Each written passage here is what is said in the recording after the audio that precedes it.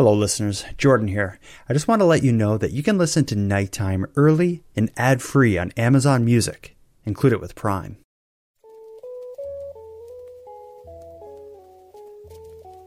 You are listening to Keep Canada Weird, a weekly weird news roundup by the Nighttime Podcast.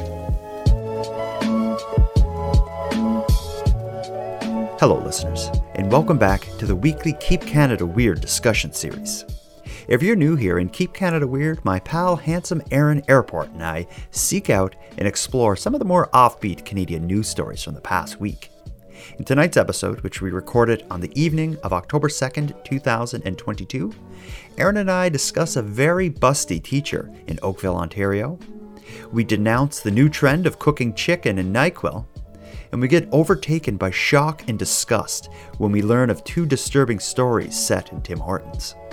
So let's get into it. Handsome Aaron Airport. Without being blown by tropical storms or just simply inconvenienced by a power outage. How are you doing?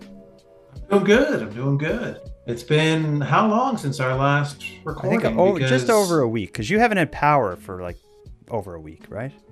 Yeah. Well, I was lucky because my power went out on Friday night of the storm. Mm-hmm. And then came back on Tuesday. So I was 4 or 5 days without power. But wow. Yes, that's right. There are still people without power in my area now. So listeners are dying to hear how you fared during the storm. I told my piece on a prior episode. Tell me about your experiences with Hurricane Fiona Apple. Fiona Apple. Or just Fiona. Just Fiona. Okay, we'll leave that. We're time constraints here. We'll leave it at just Fiona. But it was a heavy duty storm. We were pretty much right in the line of it. It was hitting a direct hit, as they called it. And although it had been downgraded, I shouldn't say downgraded, but it was post-tropical storm, I guess. Is that what it officially was? I don't know what any of that stuff means. I just compare it to like how much my roof and house can take, and I would say this was on the upper limits of what my roof and house would be possibly able to survive. Yeah, mine didn't fare as well as yours. No, what happened to you? I had no damage other than just trees and bushes and sticks everywhere. What happened to you? I lost a lot of siding off my house. I had like the whole driveway side of my house is missing all of its siding pretty much. So that was the main thing. And then I had a fair amount of roof damage to my garage.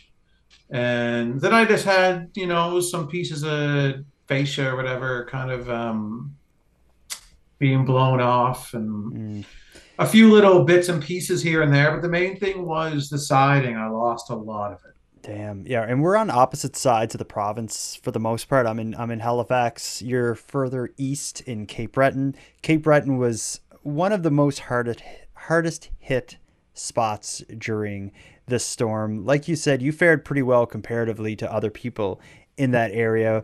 I've seen many news reports and videos and photos of a lot worse damage than what you sustained.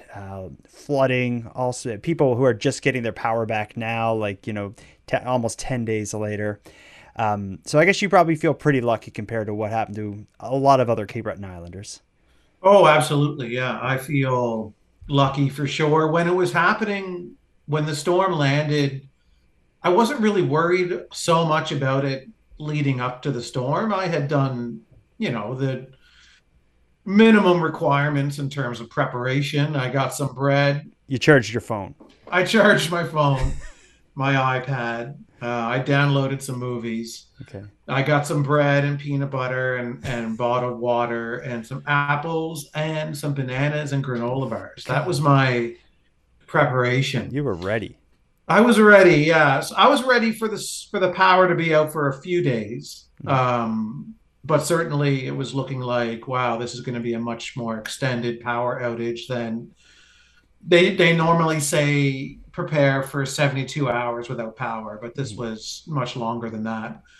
And it was still for some people, pockets of people on the island are still without power. So But when the storm hit, it was the most intense storm I had ever that I can recall. Yeah, I feel the same way. And even how hard it hit Nova Scotia, specifically Cape Breton, compared to other parts of Canada, we're lucky. When you look at specifically like the worst videos and photos and damage seem to be isolated to Port aux Basques, Newfoundland. And I don't know what made Port aux Basques hit so hard, but people in that area had all the same kind of problems we did, but on top of that, they had a massive storm surge, which Mhm. seems to be when like almost like the whole ocean just kind of shifts by a few feet. So people who live near the coastline have their homes, or several of them had their homes and garages and properties just swallowed by the ocean. There was tragically one death, a woman in her home whose home was sucked into the ocean, didn't get out alive. Her neighbor had the same kind of problem, but luckily survived it. But people in Port aux Basques, it's any videos or photos you see from there, it literally looks like a war zone or something you would see on TV from the other part of the world Yeah. where a community is simply flattened. So Yeah. it's a bit of a wake up call, I guess, for people on the east coast of Canada about the power of nature. But there are some, despite how dark and awful it is to see people ravaged by a hurricane, there was one Keep Canada Weird appropriate story out of Port aux Basques. A photo went viral of what is being referred to as White Claw Lady. White Claw Yeah. Yeah. is a type of alcohol, and it's actually Mrs. Nighttime loves those. So when this Yeah, I've photo went never viral, until this story, I've never heard of a White Claw. Like okay. what is a White Claw? I don't know. I think it's maybe like a cider or something. My wife drinks like kind of like it's like apple cider beer or something, and I think it's one of those. But I don't know what it is. I don't drink. It's not coffee or Diet Pepsi, so I have no Yeah. idea. Tim Hortons doesn't make it, so you are not drinking it. But this White Claw Lady photo, it's basically like a flat, like it looks like a flattened house and wreckage with a lady standing on top of it holding a White Claw beer type alcohol drink above her head. That photo went viral as a sort of a symbol of maybe it's kind of adjacent to the whole like Nova Scotia strong kind of mentality, or Newfoundland strong in this case, where it's, despite the chaos around her, she seems completely pumped to have her White Claw. And we'll celebrate her briefly, where she gave a short interview to CBC Radio about why she looked so happy holding a White Claw above her flattened house. Well, Crystal Collier is known as the White Claw Lady. Photo went viral of her celebrating after she found her package of White Claws, which of course are the seltzer drinks, pretty popular drink that a lot of people enjoy these days. Anyway, she found her White Claws, celebrating while standing amongst all the wreckage of her home in Port aux Basques, Newfoundland. And speaking with CBC, she explains exactly why she celebrated. The first thing I did before prep for Fiona was storm chips and White Claws. I just needed to make sure I had it because, well, what else are you going to do? Just sit back and just watch it all happen. So I had a lonesome little six-pack in my fridge, and we were actually at this neighbor's home watching the refrigerator leave the garage and go into the water. And it was the weirdest thing, watching that fridge just float away. And anyway, yesterday when we were down retrieving, this fridge was up on top of my neighbor's front lawn. And I looked over and I seen this little box, and I said, there is no way that this is still that pack of White Claws. Anyway, I walked over some rummage, and there it was, intact. And it was funny, and it was just trying to find humor out of the most devastating day of your life. And that's me, but I'm trying to be as optimistic as I can. And I thought, well, even Fiona didn't want them, because I know a lot of people don't even like them, but I love them. I love this girl, and the optimism there. Her home wasn't completely destroyed by Fiona, thankfully, but there was a lot of extensive damage there. But we're all just happy she could find a little humor during a very difficult time. That clip kind of embodies a bit of the spirit of Newfoundland. Yeah, absolutely. I like her. That was just that was a kind of a nice story to come out of Port aux Basques, when so many of the other stories were, again, the life lost and the damage to the place. To get like at least one kind of positive take on tragedy. Yeah. It's nice to see those stories come out when, like you say, most of it is doom and gloom. But Mhm. yeah, White Claws. I guess it's some kind of a seltzer drink. Is that kind of Well, that's how an that clip alcoholic described it. soda almost? Is that the Yeah, idea behind it? I have no idea. I They come in literally have different no flavors. idea. I just looked up a picture of them. That's what I gathered from the picture. But and I'll probably still never ever try a White Claw. No, I remember like coolers when people would drink coolers? I remember like back Yeah, in partying, there'd be like people would have like a 2 liter bottle of like, I don't know, it looked like Kool-Aid alcohol or something. yeah. Coolers are still a thing. Is People that still still a drink thing? coolers. Okay. Oh yes, of course. Okay. Well, good. Coolers aren't going away. No, Soon Tim's will have their own brand of coolers, I'm don't sure. tempt them because we'll come back to what Tim's is up to. Oh, we always come back to Let's what save Tim's that is. for the end. Yeah. Is that why you're bringing them up? You're just excited to get into what they're up to? Yeah. It's been a while since I talked about Tim's, so No, I bet. Yeah. Well, we've looking been off for forward a week, to. so Yeah, that's the thing. So I'm kind of really itching to. okay, we'll get to it. Just hold your horses, Aaron. I know. Well, good for this woman finding her White Claws, and hopefully she was able to enjoy them, and hopefully her house is going to be okay. Her whole community hopefully is okay. Yeah. Well, let's get to it. We've addressed the elephant in the room being Hurricane Fiona, but now we are tasked with a mandate that is passed down to us by the President of Canada and their administration to keep Canada weird weekly by finding, discussing, and highlighting and unpacking and listening to news stories about the weird and wonderful things that happened in Canada over the Mhm. past week. This week, we have a loaded toque. You were We really reaching on that, were you? yeah, I We was have like a loaded bottle of maple syrup and yeah, bacon I was for like you here. quick, like what's something Canadian that you can put things in? And it's like you could put stuff in a hat We and just pull got things out a of a hat. stuffed beaver here of you know. So our topics, we have we have a teacher in Oakville, Ontario, that is the center of controversy in a very delicate but interesting situation to talk about. We have a story about a protester who received a very odd punishment handed down from the courts. We're going to talk about a new craze on TikTok that is probably going to kill somebody before it ends.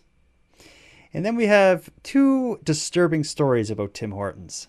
One about something that they're doing, and one about something that someone's doing inside Tim Hortons. Yeah. Do you want to start right with the probably the most complicated and involved story that we've ever talked about on Keep Canada Weird? Yes, let's just do it. Hey, it's Kaylee Cuoco for Priceline. Ready to go to your happy place for a happy price? Well, why didn't you say so? Just download the Priceline app right now and save up to 60% on hotels. So whether it's Cousin Kevin's Kazoo concert in Kansas City, go Kevin, or Becky's Bachelorette Bash in Bermuda, you never have to miss a trip ever again. So download the Priceline app today. Your savings are waiting. Go to your happy place for a happy price. Go to your happy price, Priceline. I'm Aaron Habel of Generation Y, and with me is Jack Luna of Dark Topic. We'd like to introduce you to Marooned, a new podcast that's sure to capture your attention. Tales of the catastrophically lost are what we have to offer. Hikers swallowed by the woods. Explorers discovering nothing but destitution. True crime calamity. Oddities of harrowing human experience. It's a museum of misadventure. So pack a lunch. Subscribe to Marooned wherever you find podcasts. We are waiting. Please hurry. Thank you. I don't think I've ever gotten, other than Glove Guy, I don't think I've ever gotten as many emails or recommendations to cover a topic as I did about what's going on in Oakville, Ontario. If you're hearing me say Oakville, Ontario, or Trafalgar High School, and you don't know what I'm talking about, buckle up. But in essence, a teacher who is a transsexual teacher is the center of controversy in that high school as a result of their clothing or their attire that they wear to school. I'll play a short clip that'll do the heavy lifting on the explanation. Then we'll get into it. This is a video captured by a student at Oakville Trafalgar High School showing a teacher instructing the class on how to use a saw. The teacher has been documented on several occasions with what people describe as very large prosthetic breasts with protruding nipples that are clearly seen through form-fitting clothes. The teacher's appearance has been the subject of reports from the New York Post and network news in the States. Students tell CHCH that this is a constant topic in class. The entire school. Like, every single class that I'm in, the teacher is, like, the topic. Like, it's, I don't know, like... And obviously the teachers have no say over it. It's just... I'll be walking in the hallways and I'll see her walking around. It's kind of discomforting to be in a school environment with that. The Halton District School Board says they're not taking any action against the teacher, saying they want to create a safe learning environment and, quote, ensure a safe and inclusive environment for all students, staff, and the community, regardless of their race, age, ability, sex, gender identity, gender expression, sexual orientation, ethnicity, religion, cultural observance, socioeconomic circumstances, or body type or size. Adding that, quote, gender identity and gender expression are protected grounds under the Ontario Human Rights Code, a statement that students say contradicts the school's own dress code that they have to follow. It's ridiculous. Why? I think it violates the dress code completely, and it's completely inappropriate. The thing is, in the dress code for HCSB, like, it says you need to wear opaque clothing. There are pictures even of the teacher where you can completely see her nipples, even the color of, like, you can see the color, you can see the shape. It's ridiculous. And it's very distracting for students. Not like a good thing for like 13-year-old, 14-year-old kids to look at and stuff. So I think teachers should have to wear a business casual outfit, be presentable and professional in the workplace. Whew, Aaron. I want to start by saying this is for people who are listening and they don't see the video, I think people need to understand the outfit that this teacher is shown wearing in the news clip we've watched, or the photos that are going around, is very tight clothing with enormous prosthetic breasts, which are, it's one thing for that the breasts are enormous, but also it seems like there's nothing, like the shirt is very thin in all the photos that are going around, so the prosthetic breasts nipples protrude and are very visible. So it's quite the sight. And I think when you hear that news clip without seeing the visual, it can come across as people being against a transsexual or a transgender teacher. But I'm hoping, and it doesn't seem like for the most part that that's the issue. It's more around the clothing and the choice of attire and the extremely large prosthetic breasts. And even maybe to put it in more context, when I first started seeing it going around, I started seeing the photos that were popping up of this teacher with, again, enormous prosthetic breasts. I thought for sure it was photoshopped or just completely fake. And then the photos kept coming up and I started getting emails about it. And I didn't even give it much thought. I'm like, people are emailing about those fake photos. Then I saw a video where you see the teacher cutting wood with the giant breasts. And that's when I realized, like, oh my goodness, this is real. Anything you want to say about it before we start to talk about what other people are saying and writing about this? I just hope that, if that somebody's not making a mockery of, what other people go through and the challenges they go through with their identities. So, if this person if this is who they are, then they have every right to go about it how they're doing it. But a lot of people are accusing this woman as making a mockery of transgendered issues and just kind of like inclusiveness and like I guess society's interest in making the world and our schools and businesses inclusive to all people. I think what you're getting at, I'm going to read you a short post, because a lot of people who are seeing the story believe that the teacher responsible is doing it to prove a point, and they're doing it kind of as like a troll move or something, and that seems to all come from a post that was made to 4chan, which is 4chan is like, I call it evil Reddit, which just is like a kind of like a chat board on the internet where you can write things, often anonymously. A post, I'm going to read you the post there, because this has fueled a lot, I believe, all of the speculation that it isn't a genuine and sincere gender change that the teacher went through over the summer months, but it may be something different. Here's what it says. An anonymous poster writes on 4chan, "This dude is gaming the system here. The teacher was almost fired for toxic masculinity last year, as well as for not embracing woke culture. He'd drop red pills to his class, such as how silly gender-neutral bathrooms are, and the school board hates him as a result. He's now upping the ante to exploit the very clown world the school and society itself has created. His long game is most likely to get fired and then sue for discrimination. There's no other explanation, no better way to troll the clown world than become an over-the-top caricature of a woman."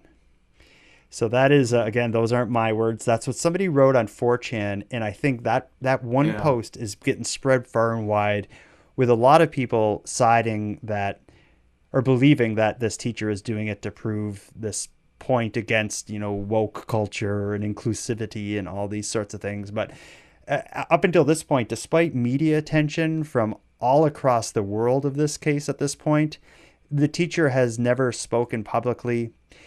The school board has issued statements, like we heard in that news clip, in favor of, inclusivity and, not prejudicing anyone. But I've also come to realize that the school board and teachers aren't restricted to a dress code. The students are, but not the teachers. So it seems like there's a bit of kind of a hustle happening behind the scenes to implement a dress code for teachers in that school board. And I'm feeling like if that does happen, the dress code is going to have something to do with covering your nipples, at least.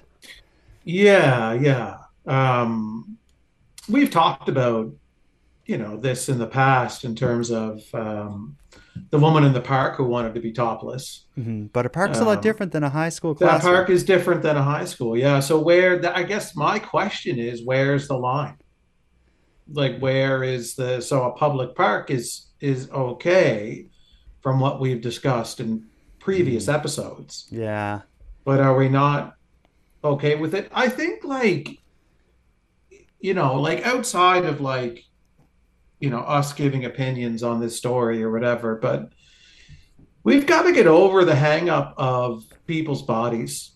Like, whether this person is doing this for the wrong reasons or the right reasons, we don't really know. Mm-hmm. But what's wrong with a nipple? What's really wrong with a nipple? Mm-hmm. Nothing. That's a very slippery slope, though. And if society needs to do something, I don't know if the way for society to adapt is should start in a high school woodshop classroom or something. I'm going to read you a post that I came across, and I've been reading about this a lot, trying to figure out what's going on over there. I found one Reddit post that I thought was a pretty good take on this. The Reddit user's name is Stickbeat, and they made a post where they're kind of like, so many people in the thread are like, how is the school allowing this? This person should be arrested for sexual assault, all these different things. What this person did is, again, the name is Stickbeat on Reddit. They took kind of the main criticisms or whatever of this teacher, and they're addressing them in a pretty reasonable way. So, and they post it in a sort of question and answer thing. So their post starts with, "How can the school board allow this? They don't really have a choice. Without a staff dress code in place, she's quite free to wear what she wants to school." Next part. "How can the school support this? Also, they don't have a choice. The school is required under Ontario law and the OHRC to foster an environment of inclusion for trans teachers, and this extends to recognizing this teacher's right to gender expression." The next point. But her breasts are unreasonably large, they're a distraction, and they make a mockery of a woman's body. We can find the prosthetics distasteful and offensive while also recognizing that under Ontario law, she's within her rights to wear them, however and wherever she chooses, including at work. Those are her breasts, and the school has no regulatory or legal mechanism for regulating breast size at a school. If another teacher at the same school got ridiculous implants over the summer, the school would be equally unable to do anything about it. Are they ridiculous? Sure. Are they a distraction? Probably. And are they harmful to anyone? Maybe. But rest assured, any move to regulate, moderate, or otherwise interfere with this woman's gender expression will be used to police the presentation of other women, trans or not, women with large breasts, women who don't conform to social expectations, women who pursue body modifications like implants. This idiot's gender presentation is the cost of an open society that allows trans people to live openly, that respect bodily autonomy, and is accepting of differences. And if this is what comes of it, it's a cost I'm happy to pay. And that's Yeah. it. I think they nail it. Yeah, that's, I mean, there's nothing the school board's going to do about this or any similar situation that may occur after it. So it's almost kind of, you have to get over it and move on because it's not going anywhere. Certainly. This issue. It's just kind of a shame for the kids that are caught in the middle of it, because it's one thing, the issue or the situation that's going on in the classroom, but now there are protests outside of the school daily. All the kind of like the freedom fighter, anti-vaccine, anti-mandate type people are now outside the schools in the morning and as school is getting out protesting. And of course, as you can imagine, a lot of the messaging that's being said through loudspeakers is very, derogatory, anti-trans, all these sorts of stuff. Yeah. So it's become this massive issue that somebody needs to do something about, if only to settle what's going on outside of the school. That's the unfortunate part of this, is that there's these people that are clouding this up and holding it back from just being part of the regular everyday of the school. So the kids need to be able to move on from it. Everybody wants to move on from it and just go on with regular class life, and then you have protesters outside the school that are keeping people from doing that. It's ridiculous. But like if on the first day of school and then this happens, and then you just accept it and move on. You don't spend all this time on it and drawing more and more attention to it with all of this circus surrounding it. Yeah. Well, let's move on. We'll follow that story because this also is one where, something's going to happen or something's going to go down. This isn't going to just sizzle away. I don't foresee. I don't know what that's going to be, but it's certainly a delicate situation in that school, and the school board and the administration, they have a delicate and difficult job ahead of them in figuring out how to handle this in a way that deals with the current issue and doesn't create other issues for other people or for this teacher going forward. I'm Samantha Cole, host of the new season of Understood, the Pornhub Empire. Over the course of 4 episodes, I'll tell you how a horny YouTube knockoff in Canada came to dominate the porn world, only to shatter their cheeky reputation in a massive scandal. The Pornhub Empire is a new season of Understood from the CBC. Available now wherever you get your podcasts.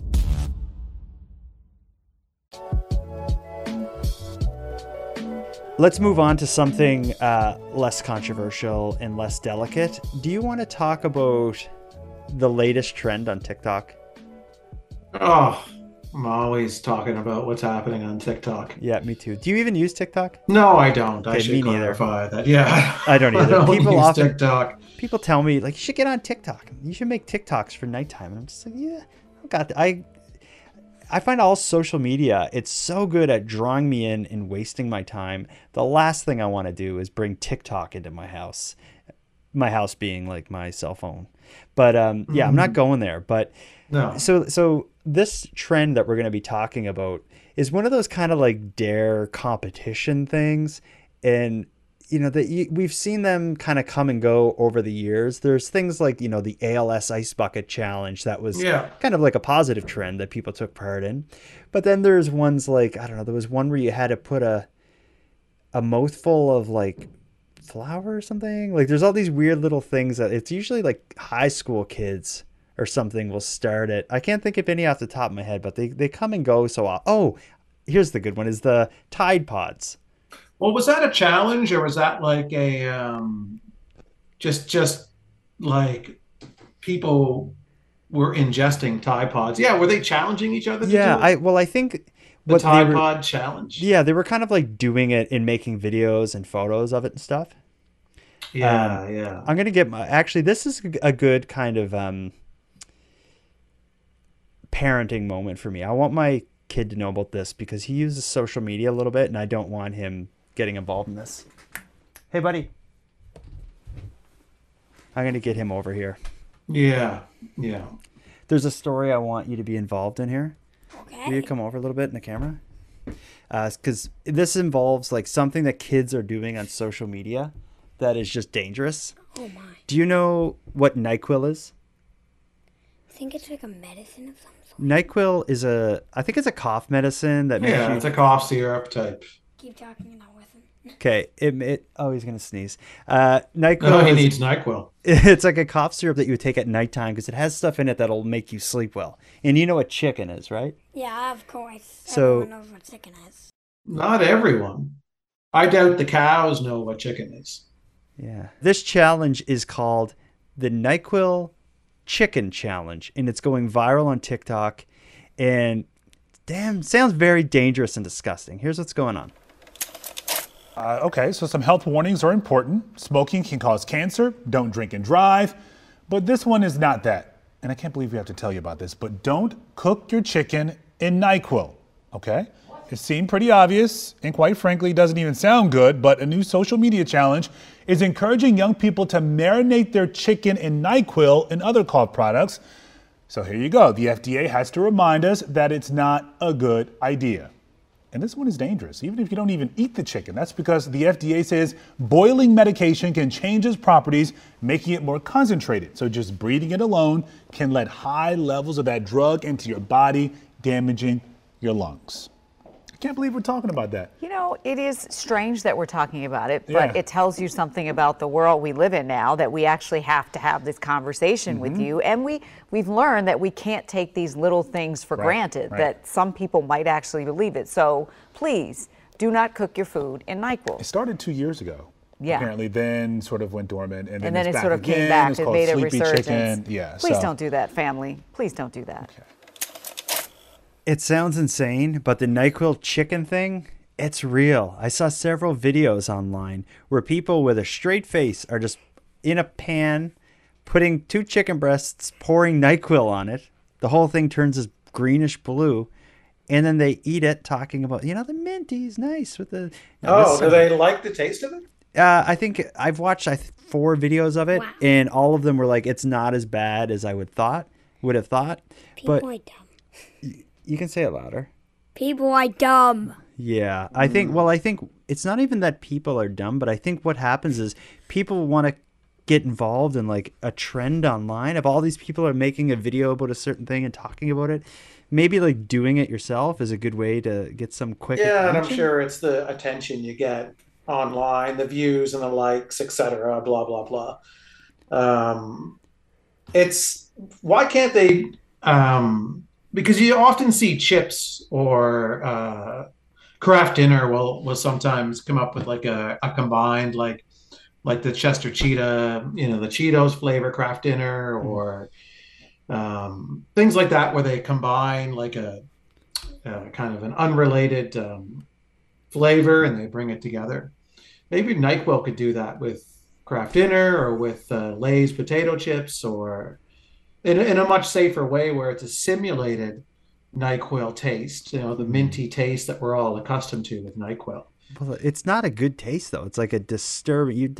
My boys had Buckley's before. Well, Buckley's is different though. Buckley's is like not a flavored cough syrup. Yeah, it tastes like drugs. Like brands like NyQuil, they kind of make it much more pleasing to the palate when you're putting this stuff down your throat to make you feel better.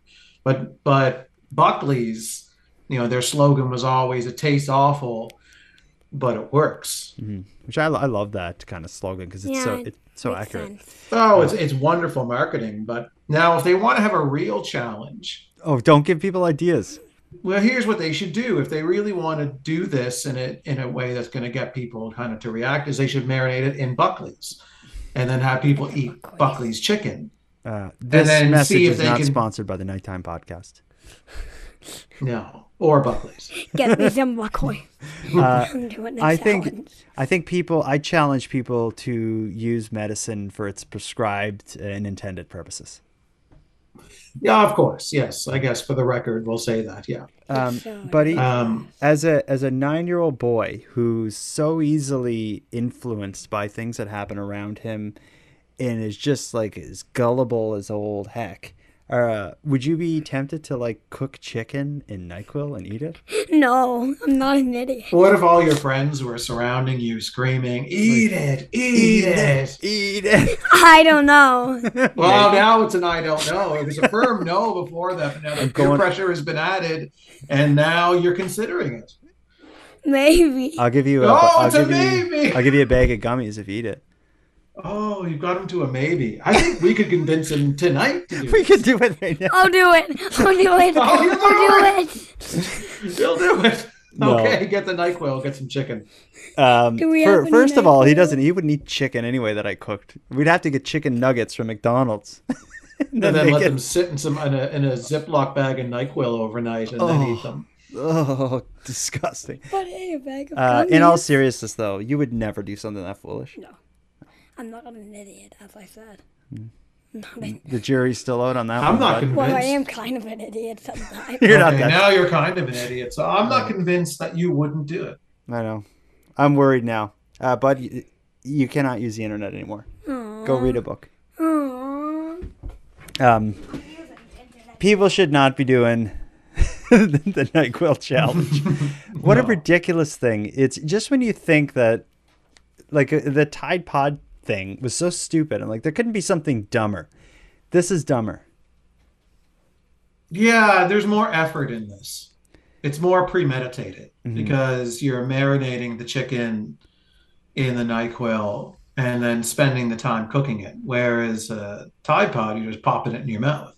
Well, this challenge, I hope it goes away. But even if it does, I'm sure humanity will come up with an even dumber, more damaging way to, I don't know, get clicks and likes on the internet. Around every corner, there's something really dumb to do. Actually, that's a good segue into our next story. There are a lot of really dumb things that you can do. And how does the courts and judges protect us against ourselves in certain cases? Well, let's hear about a man in BC who was recently given an odd prohibition from the courts. I'll read you this article. A BC man avoided jail time but remains in a sticky legal situation after gluing himself to a Vancouver Island bank and a highway as part of 2 separate environmental protests. A provincial court judge handed the sentence to Victor Bryce on August 3rd over Extinction Rebellion affiliated protests on the Trans-Canada Highway near Nanaimo on January 27th and at a local Royal Bank branch on April 7th. Bryce was sentenced to 12 months of probation along with 40 hours of community service. But what's more, he was also banned from possessing any glue, superglue, adhesive, fixative, or resin outside of his home without permission from a probation officer. In handing down the sentence, Judge William Jackson noted Bryce's highly productive and model citizenship, including his 34-year career as a pharmacist. The basis for Mr. Bryce's actions were a very obviously sincere concern for the immediate and long-term effects of climate change and frustration with the lack of political movement despite his attempts to motivate politicians. Judge Jackson went on to say a conditional discharge was in Bryce's best interest, and he did not believe such a sentence would undermine public confidence in the administration of the law. So ultimately, a year of probation, 40 hours of community service, and nothing too sticky like glue, resin, adhesive, fixatives. That's kind of a weird way to take the ability why did to they protest. bother? Like, why did they bother with the glue part of it? Well, I guess both of his offenses were him gluing himself to things, but could he not, like, certainly this guy could just come up with some other way to continue protesting that doesn't involve gluing himself to a bank. Yeah, I feel like it's a little ridiculous for them to say he can't be around glue at all. Well, he can. He just can't leave his house with it. Yeah, he's a well, yeah, okay. Yeah. So I don't know. I mean, I don't know why that they would go to that length, I guess, because he has no record. As like they said, he was a model citizen leading up to these two incidents. And it's not like he's had a long, dark, tattered history with glue. Yeah. He wasn't a glue sniffer. Mm-hmm. People who aren't from Cape Breton may not get...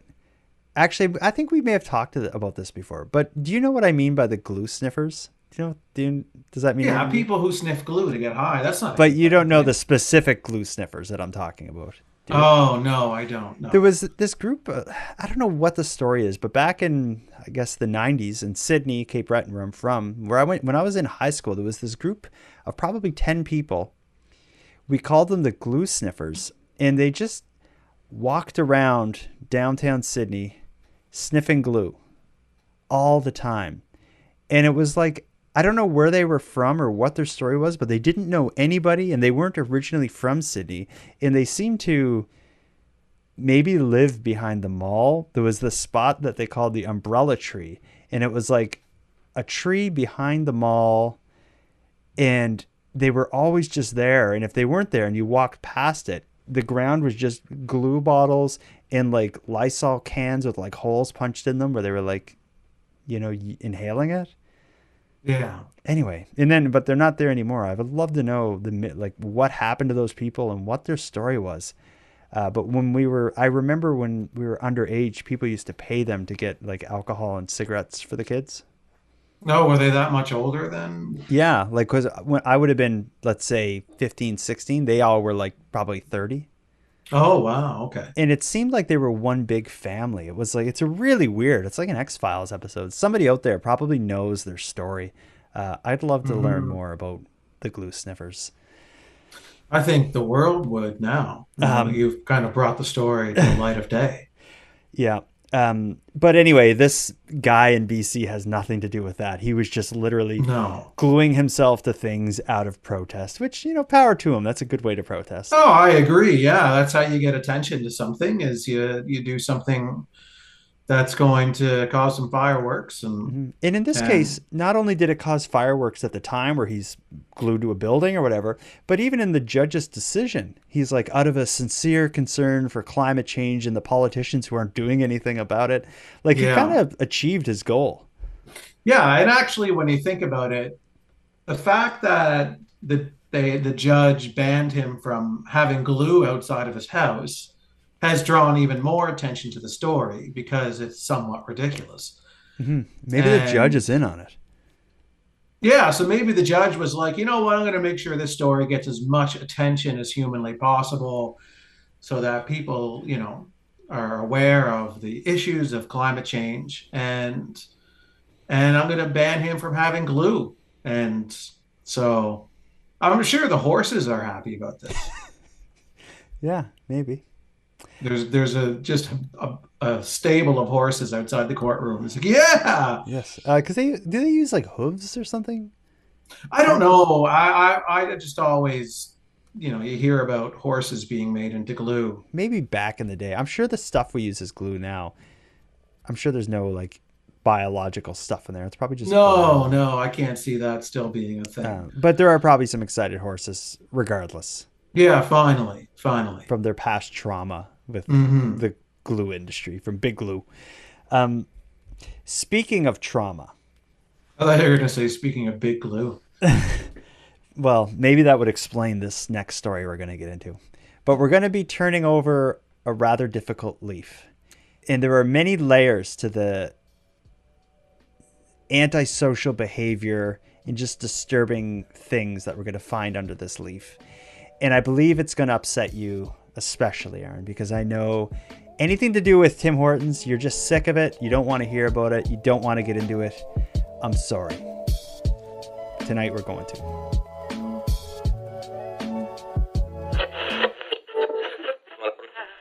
Hey listeners, sorry to pull you to the episode like this, but I want to let you know about a companion piece to this episode that I just posted to the premium feed. Early in this episode, you heard Aaron and I discuss the controversies surrounding the Trafalgar High School teacher in Oakville, Ontario. You probably also heard us mention protests that have been taking place at the school. Well, I recently spoke to past nighttime guest Karima Saad, who attended the first major protest outside the high school. Our conversation about the protest will be available shortly on the premium feed. And just like the situation that's playing out inside the school, the protest outside is also quite complicated. So if you want to hear that discussion and gain access to the full Nighttime Podcast show archive, go premium at patreon.com/nighttimepodcast. And not only does the premium feed give you more of the show, it funds its creation. So I hope you consider supporting it. Now let's get back to the episode.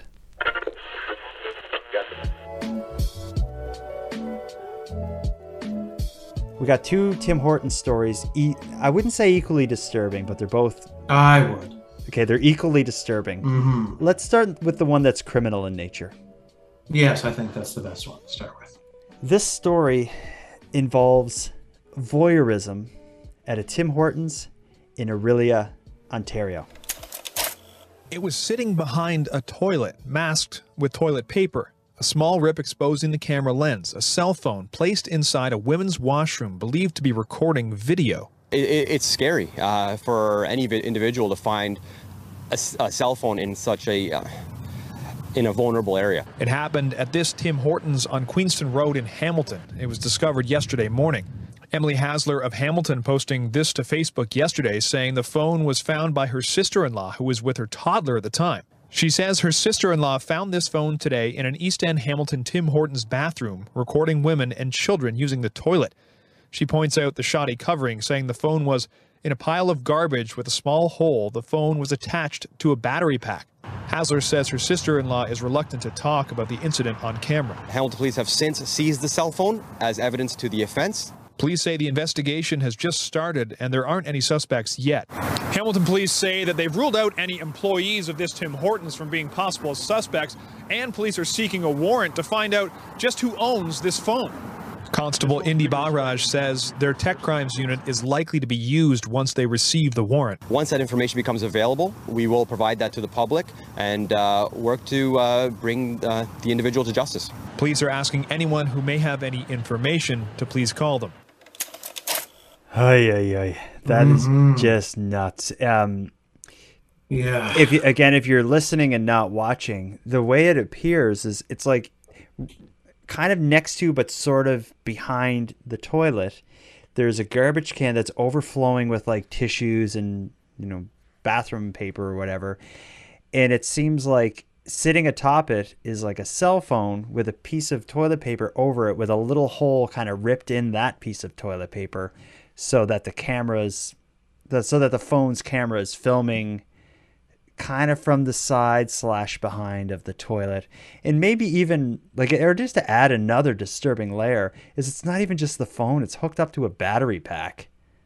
Yeah, so it was intended to sit there all the live long day recording. Yeah. If I found something like that, I would be... Well, I guess the girl who found it didn't even want to talk to the news. It was like her sister talking on her behalf. She's probably so disturbed. Yeah. And I mean, at least, if you're the one finding it, then at least you know that the phone is not going back to the individual who placed it there to begin with. So at least you can rest assured that, whatever footage it captured of you using the bathroom won't be seen by some nutcase. This individual. Dangerous. And hopefully they find this person. It sucks that they don't have any suspects yet. Or well, that report that we just heard, actually, we'll make this a two-part. Oh, right, yes, because that report we just heard was just after the phone was found, and the post about it with the photos kind of was getting spread around the internet. At that point, the police said they were waiting for a warrant to search the phone by their tech crimes unit. So at this point, they probably had the phone sitting in an evidence envelope somewhere, but without the warrant, they can't start poking around. And, a police tech crimes unit is very good at figuring out who owns what and what was done on it and stuff. Well, a phone is going to be filled with fingerprints, like digital fingerprints. Yeah, unless it was like, I don't want to give people. I think I can think of a few ways you could maybe make it happen, but you would need to know your stuff to do it. But this particular person, I'm guessing, wasn't as savvy as maybe they thought they were by doing this. Because here's the update that came on the news just days later.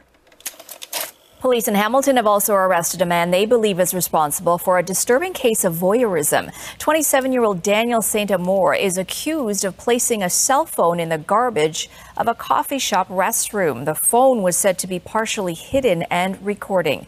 Police say St. Amour is from Hamilton and not an employee of the coffee shop. He is set to appear in court on Tuesday. So yeah, he didn't make it very long before they found him. Luckily, thankfully, he's not affiliated with the coffee shop with Tim Hortons. That was one kind of thought I had. Like, if that was an employee doing that, oh man. But no, it wasn't. It was just, and it was in the women's washroom. So my only guess could be this guy sneaks in when the coffee shop is slow, sticks it there with a plan of coming back in a couple hours and having, 3 hours of video of people using the bathroom. Well, I wonder how long was the phone there before someone noticed it? Like, how maybe this is not the first time that he's planted the phone in there. And has he done this at other restaurants and public places? Here's what I think. Yes. And I think the battery pack is kind of a giveaway, because that would kind of imply it didn't work out before, or the phone died, and kind of like correcting from like a trial and error sort of thing, like correcting past mistakes. Because I would think if you were doing it for your first time, you would want to just get it in there quick. And, I feel like adding the battery pack and stuff adds another layer to it. And I think this guy's done it before. I would bet some money that I would bet too. Yeah. I'm just so baffled by, I get fetishes and different things that people are into, but one that I can't, and it's common enough that this is not the first time that this has ever happened in society, that somebody has attempted to or gotten away with filming people using the bathroom. This happens a lot. And I can't wrap my mind around why you'd want to watch someone use the bathroom. Especially without their consent. That alone, a fetish is one thing. You can you can't condone, but you can at least somewhat understand why somebody would want to put one in a change room or something, or you want to watch people undress or whatever. Just so you can see them naked. Simply. Yeah. Just seeing them naked, that's what you want. But why using the bathroom? Why at people's just most vulnerable and lowest, it's just so gross. Why? Yeah. It's a weird fetish or kink, but also this one is criminal and dangerous because of the non-consensual voyeuristic. This person because you're dealing with sick. People of all ages too. That's what's so gross about it. Yeah. It's not just, adults using these bathrooms, it's children too. It's just so disgusting. How do they what do they do with this guy though? I don't know if he needs prison or a mental health help, because I feel like this person's sick to be able to. Yeah, there has to be a strong degree of sickness happening here to bring someone to do this. something that you're obviously going to get caught at either sooner than or later, and something that's like disturbing on a lot of different levels. It's not just, it's just oh, I like to watch, consenting adults using the bathroom, and there's people you can pay to do that. Like, pay people I'm sure, who will use the bathroom in front of you. Yeah, actually, who will consent to it. In the chat, Arkin says, with the availability of pornography of all type, this person's probably just doing it for the thrill of the act. And yeah, I'm sure there's the element of, they don't know, and it adds an element to it for this person to use it for whatever purposes. But yeah, I think it just freaks me out, and it's just another reason why I don't like public bathrooms or even public places. Yeah, public places, I can see, why you would have a complicated relationship with public places, but public bathrooms, yeah, you don't want to use them, but you have to. I know, that's a problem. It's a biological issue that we all have. Sometimes you just have no choice. And yeah, when you close that bathroom stall, you have a certain kind of sense of privacy that you expect. Mm. And when it gets violated, it's like, oh God, like that's disturbing. Think how messed up the person who found the camera must feel. Like it's, if your car gets broken into or your house gets broken into, you'd never regain kind of that sense of like safety and security that you had before. They say, I have a feeling this person will never be comfortable sitting down at a stall or well, girls don't use a stall again. Anyway, I don't know. It's just I'm at a loss for words, to be honest. Yeah. Well, sadly, Aaron, it's not about to get any better for you, because we're staying in Tim Hortons for another story. This one, yeah, I know. I don't know. I also am at a loss of words. Mm. We talk a lot about Tim Hortons marketing and development of different products and the weird moves they make with their business. I could never anticipate their next move. They could come up with anything and it wouldn't surprise me, which they've proven over the weekend. Tim Hortons now has a new and exclusive clothing line that you can wear on your Tim's runs. And let me tell you about it. After the rampant success of their recent product launches that have included Tim Biebs, Bieber Brew, and all the related merchandise, which even Drake was a fan of, Canada's legendary coffee chain is back with another line that is bound to sell out faster than even Smile cookies. It's Running Apparel by Tim Hortons. Every Canuck has undoubtedly gone on a Tim's run at some point, if not even every day. And what better to do it than in stylish athleisure wear that pokes fun at the concept of a Tim's run in the first place.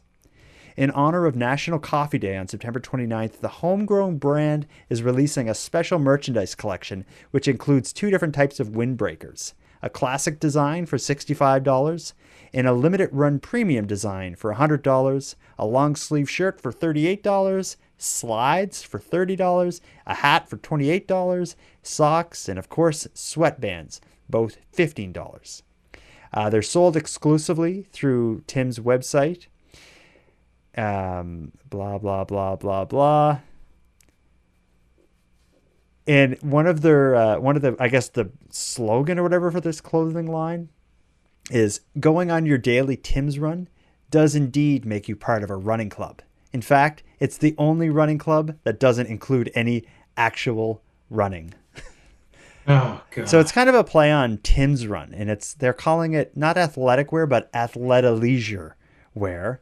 And what that article I just read didn't explain is that they have the jackets and sweaters have a built-in pocket that is designed to perfectly fit one of the breakfast sandwiches that they sell. That's so, like any pocket fits a breakfast sandwich. Seriously. Like any pocket. If you are convinced when you're putting on whatever this garbage clothing is, if you're convinced that the pocket is specifically tailored to fit a breakfast sandwich. Just light the outfit on fire while you're wearing it. It's this has gone beyond any kind of realm of common sense. This company, it these looks products, ridiculous. and it looks stupid. Yes, at the end of the day, if you're caught wearing these outfits, you look stupid. Mm-hmm. If that's your goal when you're leaving the house, to be like, yeah, I'm decked head to toe in my Tim's Run gear, and I'm you gonna look go like grab an one. idiot. Yeah, I wonder if like when the Bieber stuff came out, it was worth money afterwards. Like it came out and it was sold, like the toques and the beanies, and then they stopped selling it, but then it was valuable and people were selling it with a big markup online and stuff. I wonder if that's kind of empowered Tim's to come up with these kind of short run, like one time product that comes out. Like, will people buy it being like, I'm going to make a fortune when this isn't sold anymore? No, I'm still shocked that people care at all about like even the Tim Biebs, fanny packs and whatever else they had coming out with Justin Bieber's likeness on it or whatever it was. Like, this blows my mind that it exists, and that if anybody buys it, shame on them. Completely shame on them.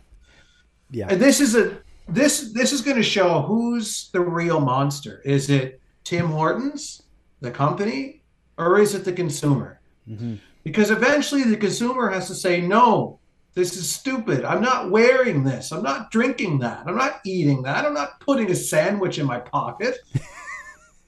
I'm not a sandwich smuggler. Like, I can eat a sandwich in my hand on a plate at a table or in the car while I'm driving, but I don't need to put it in a pocket and then go running and then sweat in my stupid Tim Hortons jacket and then get sweat on my sandwich. I wonder if it's the phrase like go on a Tim's run. That's something people often say, meaning I'm going to Tim's to grab some coffee for myself or for the group. I'll go on a Tim's run. Who wants something at Tim's? I'm doing a Tim's run.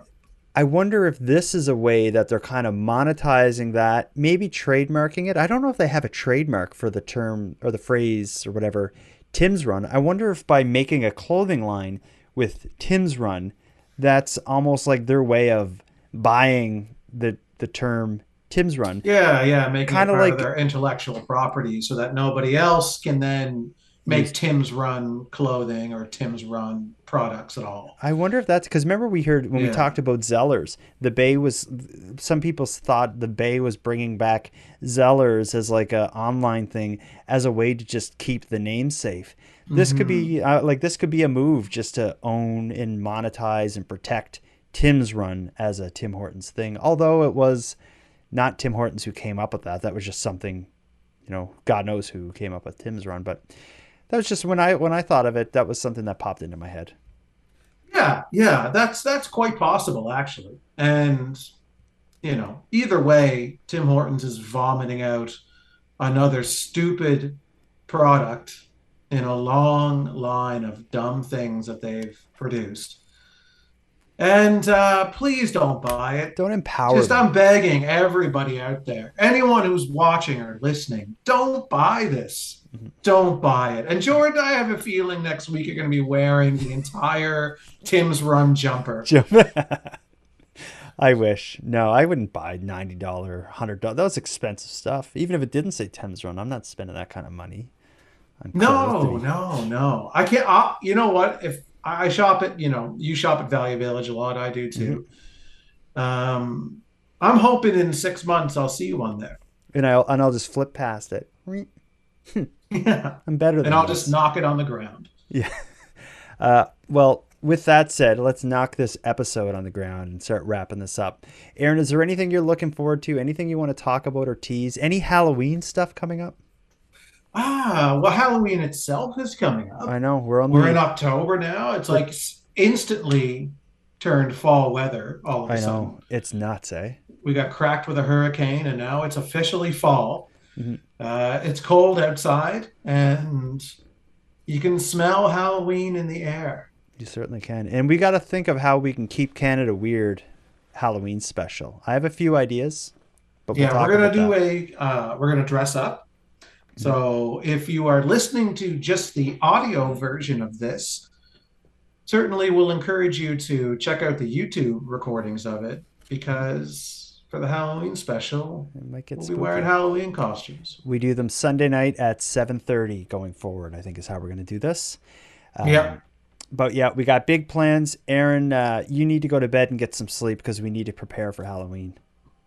And I have workers coming over tomorrow morning to start fixing my house. Ooh, good luck with that. I hope they're not up first thing in the morning hammering on the walls. 9:00, they said. Okay, you should be all right. It's not bad. All right, Aaron. Until next time. Until next time, Jordan. Stay out of bathrooms. Well, just watch where you poo.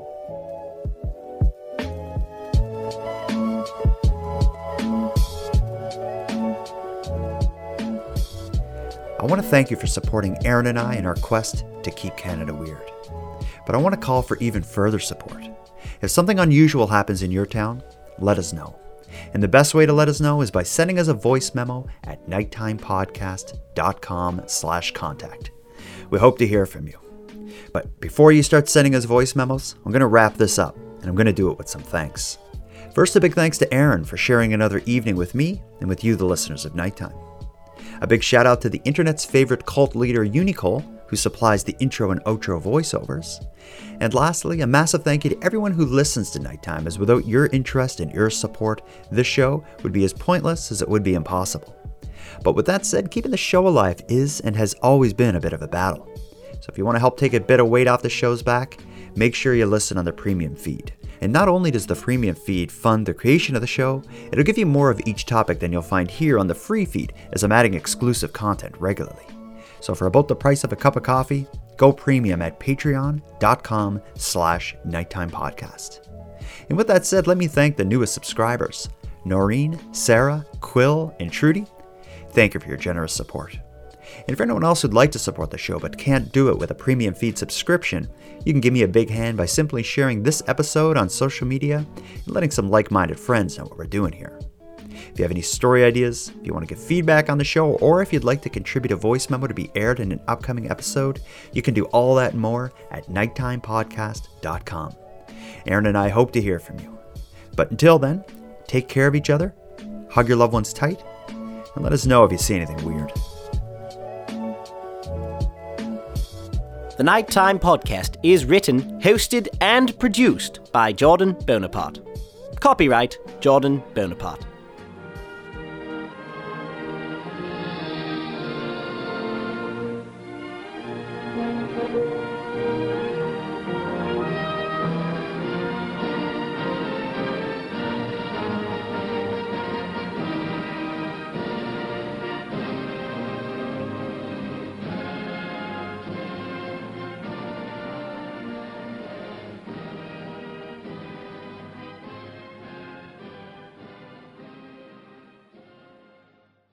Hi. Her name is Elsbeth. Elsbeth Tassioni. You know her as the offbeat but brilliant defense attorney from The Good Wife and The Good Fight. You've been a very busy little bee. Buzz, buzz. Now she's in New York with the NYPD. This is very different. Better. But still using her unconventional ways to find the truth. Are you trying to sniff me, Miss Tassioni?